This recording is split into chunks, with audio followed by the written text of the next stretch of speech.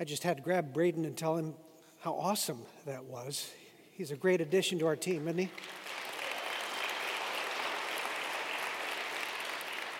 And in case you didn't know, he's married to the marvelous Lainey, who is our assistant director of student ministry. So, man, we got a twofer. I want to show you some pictures and see if you recognize them.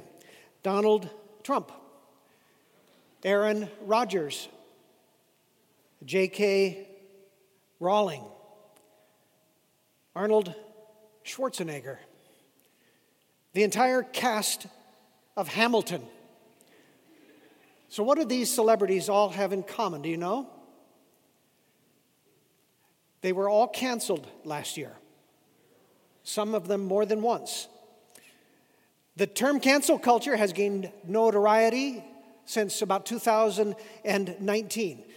Cancel culture declares that no offensive speech or offensive behavior will be tolerated. And if, in the view of cancel culture, you have offended, then you will be canceled. You will lose your Twitter account. You will lose your TV show. You will lose your reputation. And if they get their way, you'll lose your livelihood. And it doesn't matter if you actually said or did the things that are attributed to you. If cancel culture gets you in its sights, you're toast. But it turns out cancel culture actually didn't start in 2019. Way back in the first century, around 55 A.D., cancel culture was already at work against the fledgling Christian church. There were all kinds of rumors that were flying, rumors that were intended to be malicious, rumors that were intended to destroy their reputation. For instance, one of the early rumors about Christians was that they were cannibals. Why were they cannibals? Because they had a celebratory a meal that they shared in which they ate the body and blood of a human being. Communion, of course. They were also known to be immoral because it was believed that the meals that they shared, called agape feasts or love feasts, were actually orgies. Of course, they were not. They were rumored to be atheists because they did not worship the Roman gods. So all of these rumors were flying around, and they were untrue, of course, but that didn't matter because they were being chipped away at a bit at a time. Now, how did they respond? How should they have responded to these vicious rumors, these attacks? So the Apostle Peter has some ideas for them, and it's really summed up perhaps in the second chapter of his letter to them, his letter to these spiritual exiles in an unbelieving culture. 1 Peter chapter 2, verse 12, Peter says to these folks, "Keep your conduct among the Gentiles honorable, so that when they speak against you as evildoers, they may see your good deeds and give glory to God on the day of visitation. For this is the will of God, that by doing good you should put to silence the ignorance of foolish people." That's verse 15. So how were the first century Christians to respond to these terrible attacks? And really the question would be, how should we respond to similar attacks? Because things have not changed very much. We are still largely resented. We are still spoken ill of. It is resented when we have a voice into our culture. We have people who would love to limit the influence that we have on our society. And Peter's advice to the first century Christians applies to the 21st century Christians. Keep your conduct among Gentiles honorable, so that when they speak against you as evildoers, they may see your good deeds and glorify God on the day of visitation. By the way, the day of visitation, that's not talking about the return of Christ. That phrase actually means in that moment when someone discovers Jesus, comes to faith in Christ, is visited by the Holy Spirit. That's what is meant by that. In other words, what Peter is saying is if you want to leave your critics speechless and you want to bring more people into the faith of Jesus Christ, live honorable lives. The Greek philosopher Plato was once told that there was a man who was seeking to defame him in their community. His friends were concerned about this and wondered what he was going to do. And Plato responded, "I will live in such a way that no one believes what he says." That's what Peter is saying here.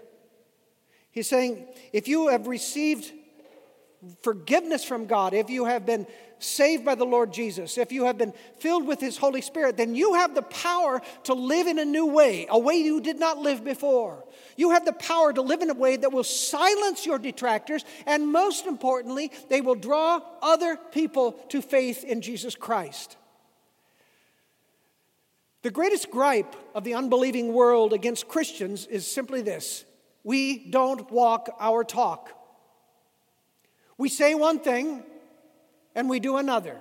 We are, as they would put it, hypocrites. And whether that's true or not, whether it's fair or not, it is the charge that is leveled against us often. But as one Christian commentator said, every Christian is an advertisement for Christianity. So what kind of an advertisement are you? With that in mind, Paul is going to launch into 3 scenarios of how Christians ought to live more honorable lives that will silence our critics and will draw more people into faith in Him. He's going to talk about 3 areas. He's going to talk about the Christian as a citizen, the Christian as a servant, and then the Christian as a spouse or in marriage. So this morning we're going to look at the first of those 3, our witness as Christian citizens. And we pick it up in verse 13 of 1 Peter chapter 2. Here's what Peter writes: "Be subject for the Lord's sake to every human institution, whether it be to the emperor as supreme or to governors as sent by him to punish those who do evil and to praise those who do good. For this is the will of God, that by doing good you should put to silence the ignorance of foolish people. Live as people who are free, not using your freedom as a cover-up for evil, but living as servants of God. Honor everyone, love the brotherhood, fear God, honor the emperor." Why don't we say that last line together? Honor everyone, love the brotherhood, fear God, and honor the emperor. This is the word of the Lord. So Peter says, be good citizens.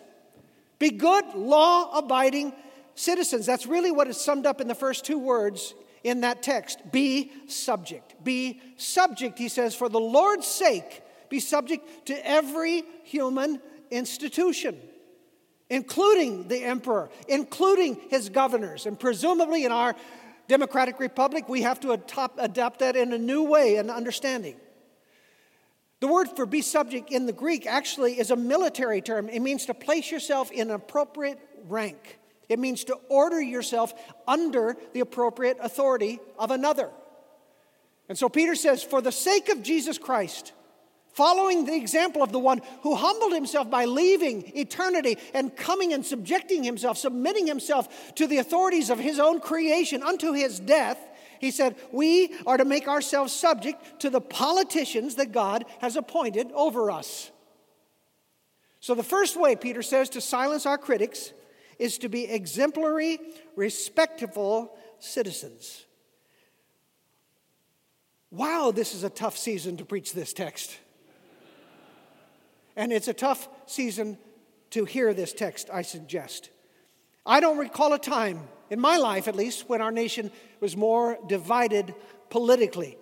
The days of bipartisanship where representatives hash it out, hammer and tong on the floor, and then go to dinner together because they are really good friends, those days seem to be all but gone.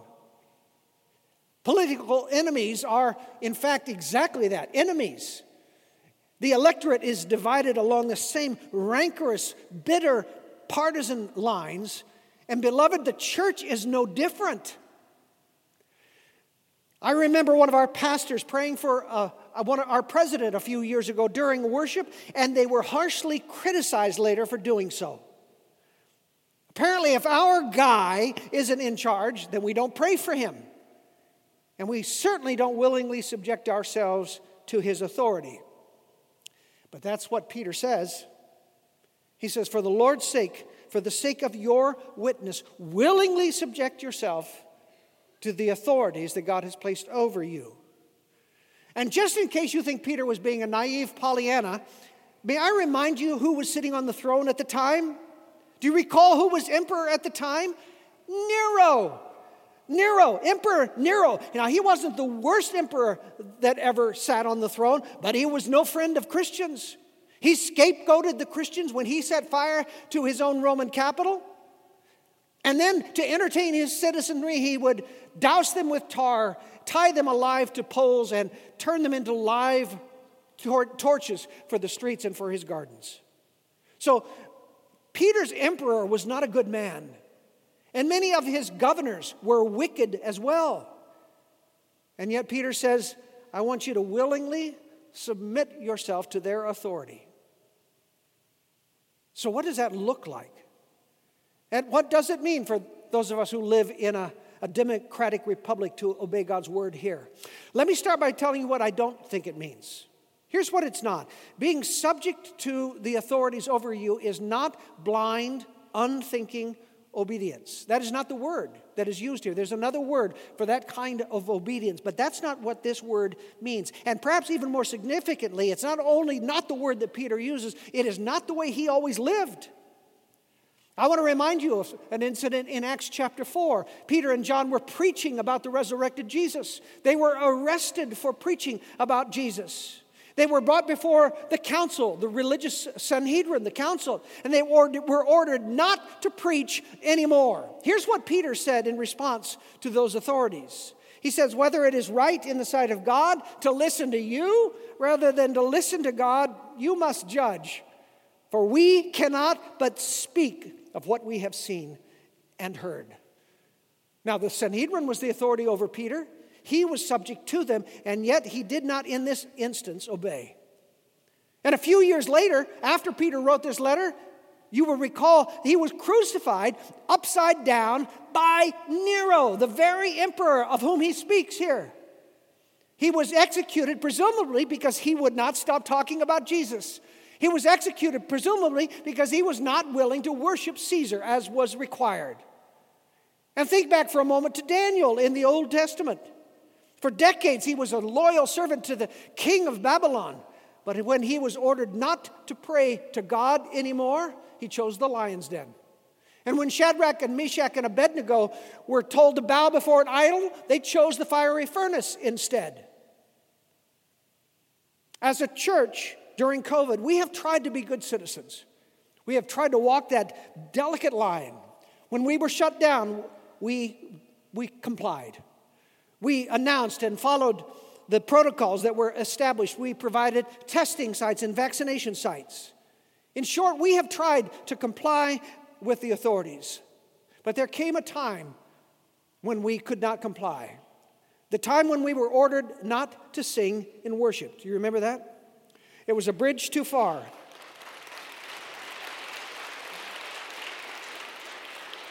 And you received a letter from your session that was signed by every elder and every pastor declaring that the very nature of worship requires us to sing and that God has commanded it and that no earthly authority can contravene what the Lord has commanded.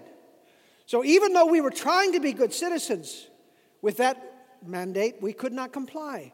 There are times when Christians must choose obedience to God over government. But if be subject doesn't mean obey everything at all times, then what does it mean? How are we to witness to an unbelieving world by our citizenship? Even when, and perhaps especially when, we are in disagreement with our elected leaders. I'm going to give you one thought today. I want you to leave with one idea. Whether in witnessing through your ordinarily law-abiding citizenship, or in those rare moments when you disobey out of conscience before the Lord, in every instance, here's the secret. Don't be a jerk. However you live out your citizenship, don't be a jerk. Now, you might be wondering what the Greek word for jerk is.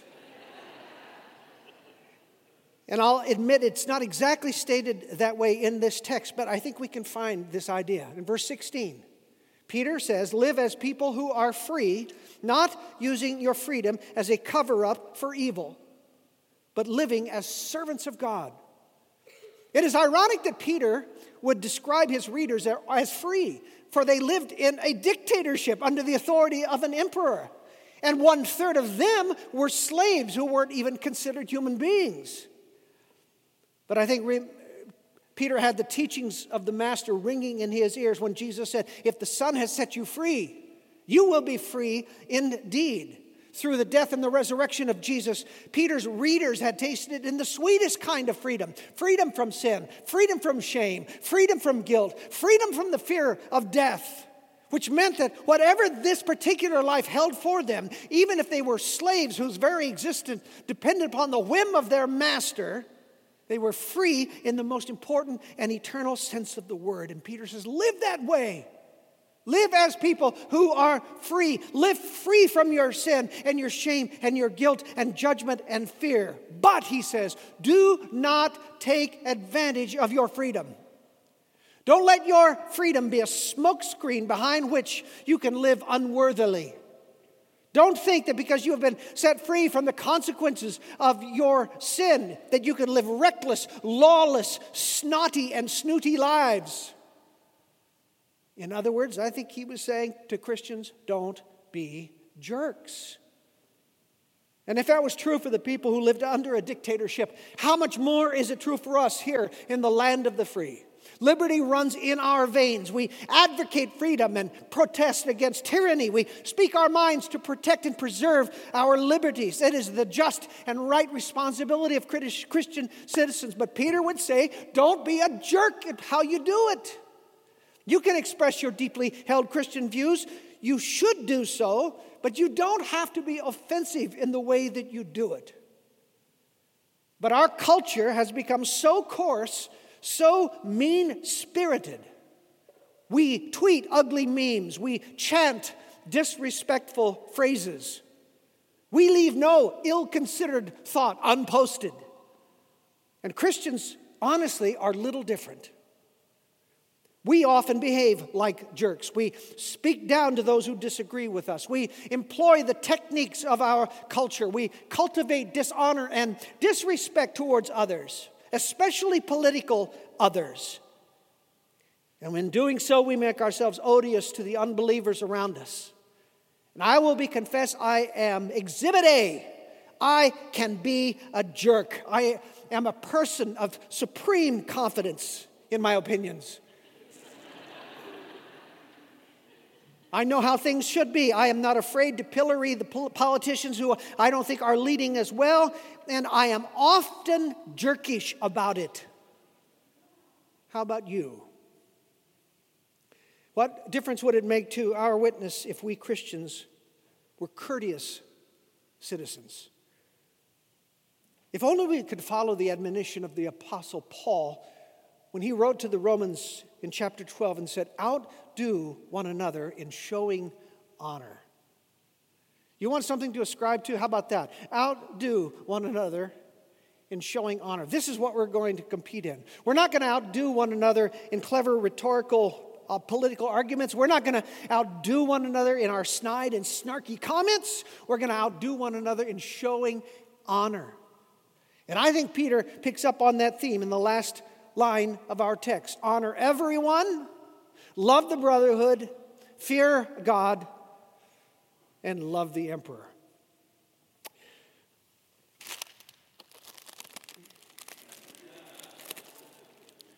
A very familiar cookie, the Oreo. And it's famous perhaps mostly because of the unusual way that we eat this cookie. Right? This is how we eat this cookie. You pull it apart and you scrape out the yummy stuff on the inside. But then, what do we do with these two less desirable outside cookie fragments? It's the stuff inside that we like. And honestly, this verse that we just read It's the stuff inside that we like. Love the brotherhood, he says. Okay, that means love one another, love our brothers and sisters, love those in church around us with whom we agree on so many things, who are part of our spiritual family. Love one another. Yeah, we can do that. We love that mostly.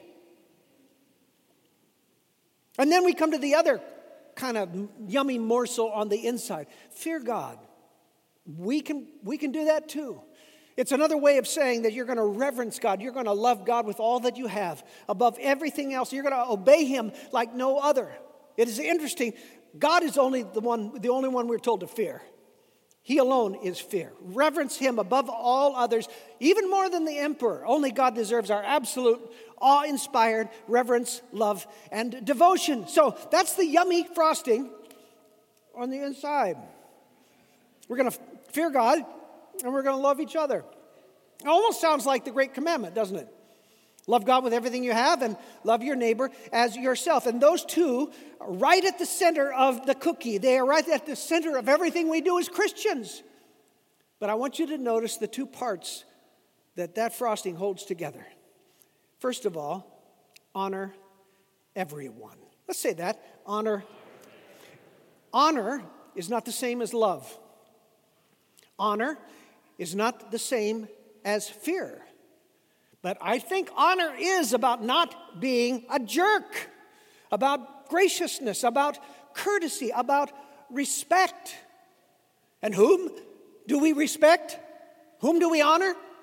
Everyone. That's a big group. Everyone is a big group. Those whom we love and those whom we find it hard to love. Those with whom we agree and those with whom we disagree. Those who are believers and those who are not yet believers. Those who vote the right way, my way, and then the others who vote the wrong way. You know, it doesn't matter who it is or how they behave or how wrong they might be. We are to honor them, everyone. We're to treat them respectfully. We are to speak well of them, even if we don't agree with them. So I want to come back to the subject of politics, which is the hot item these days.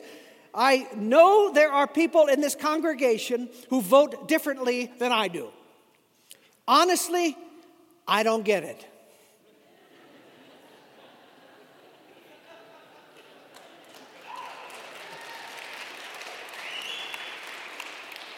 I don't understand how you can't see things that I see so clearly. It makes no sense to me. But because I love you, my brothers and sisters, and because I fear the same God that you fear, I choose to honor you.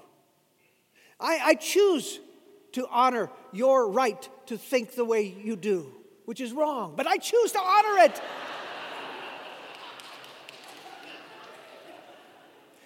And I choose to honor the possibility that on occasion I might be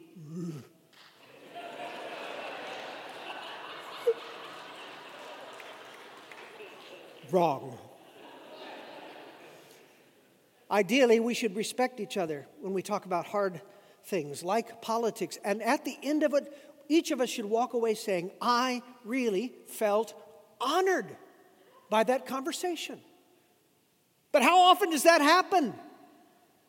Even among Christians, how often does it happen? It's a shame that we can't have conversations like these in our life groups, that we cannot grapple with the really complex issues that we face in our culture, surrounded by a circle of brothers and sisters who love God's Word. But I know life group leaders who have declared their groups to be no politics zones. Why? Because we end up acting like jerks. We end up disrespecting each other. We end up saying at the end of those conversations, I felt dishonored. Even if you win the argument, you end up losing the relationship. And how much worse if unbelievers are so turned off by your jerkness that they have no interest at all in the Jesus that you claim to follow. So, Peter says, honor everyone. That's the one less than desirable cookie. And then love your brotherhood, fear God, and then on the other side, perhaps the hardest of all, love the emperor. Honor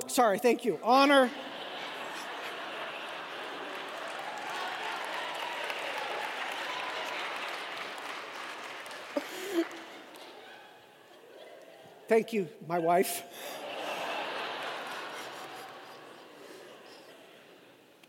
Honor your spouse.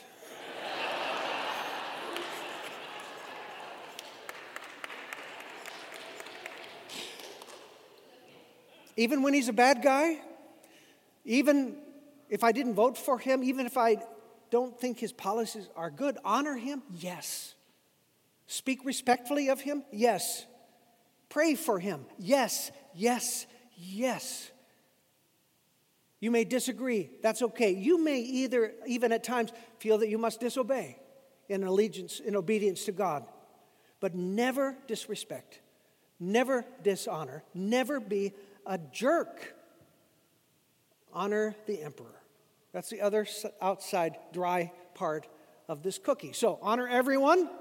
Honor the emperor. They may not seem that palatable to us, but if we keep the center, if we fear God above all else, if we love each other, it gives us the grounding and the courage and the humility to do this harder thing.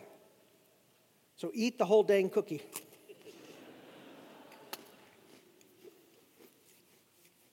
And remember, see, it's too dry. That's the problem. I need milk. And I want you to remember, why are we doing this? We are doing this because by our submission, by our good citizenship, by our honorable and respectful way that we treat everyone, especially our opponents, we silence our critics and we draw more and more people to Jesus. And that is that not our bottom line, even as citizens of the United States, that we would live in such a way that we draw everyone to be citizens of God's eternal kingdom? That is far more important, and that is why we honor everyone. Last week, we had a wonderful image, I think, of what it looks like to honor our human institutions. You recall I invited our guardian, Sergeant Trey, to come up here at the end of the service to celebrate his service to us and to celebrate the promotion that he had. But I was surprised at how impactful that was to so many people. The picture of Trey and me embracing, it went viral. And I was hearing from people all over the place about this. It was a time when our first responders, who are often being treated with dishonor, we were honoring them. And it was apparently captivating for many in our community and around the world. So I'm glad we did that. Here's the funny part of the story, though. When I hugged Trey, I set off his body cam.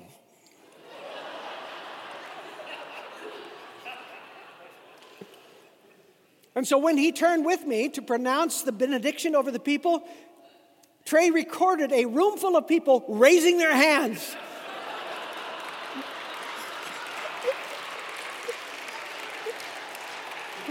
It looked like he was arresting the entire congregation.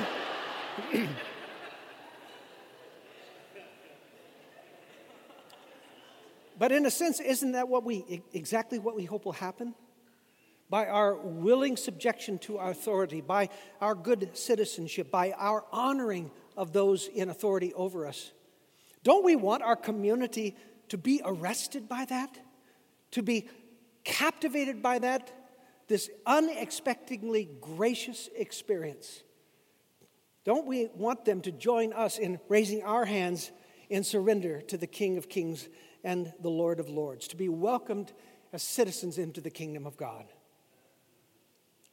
So you want to be a good citizen, as Peter enjoins us to be? If you want to silence your critics and draw more and more people to love and to know Jesus, then honor everyone, love the brotherhood, fear God, honor the emperor, and finally, don't be a jerk. Amen. Let's pray.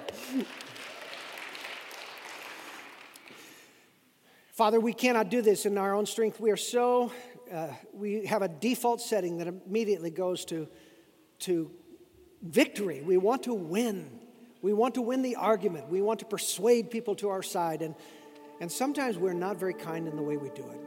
Would you change our hearts by your Spirit? Would you remind us that Jesus, when you were here, You didn't make that many statements. More often, you would ask questions of your opponents.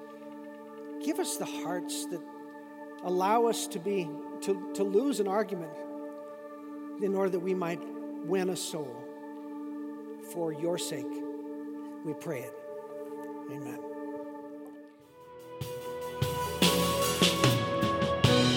Oh, hail King Jesus. Oh, hail the Lord of heaven and earth. Oh, hail King Jesus. Oh, hail the Savior of the world. Hi there! Thanks for joining us today at Chapel Hill Church. If you'd like to visit us in person, we're located at 7700 Scansey Avenue, Gig Harbor, Washington, 98335. Our worship services are Sundays at 9 and 10:30 a.m. We'd love to meet you. To learn more about Chapel Hill and find out about upcoming events, visit us online at chapelhillpc.org. Oh, hail the Savior of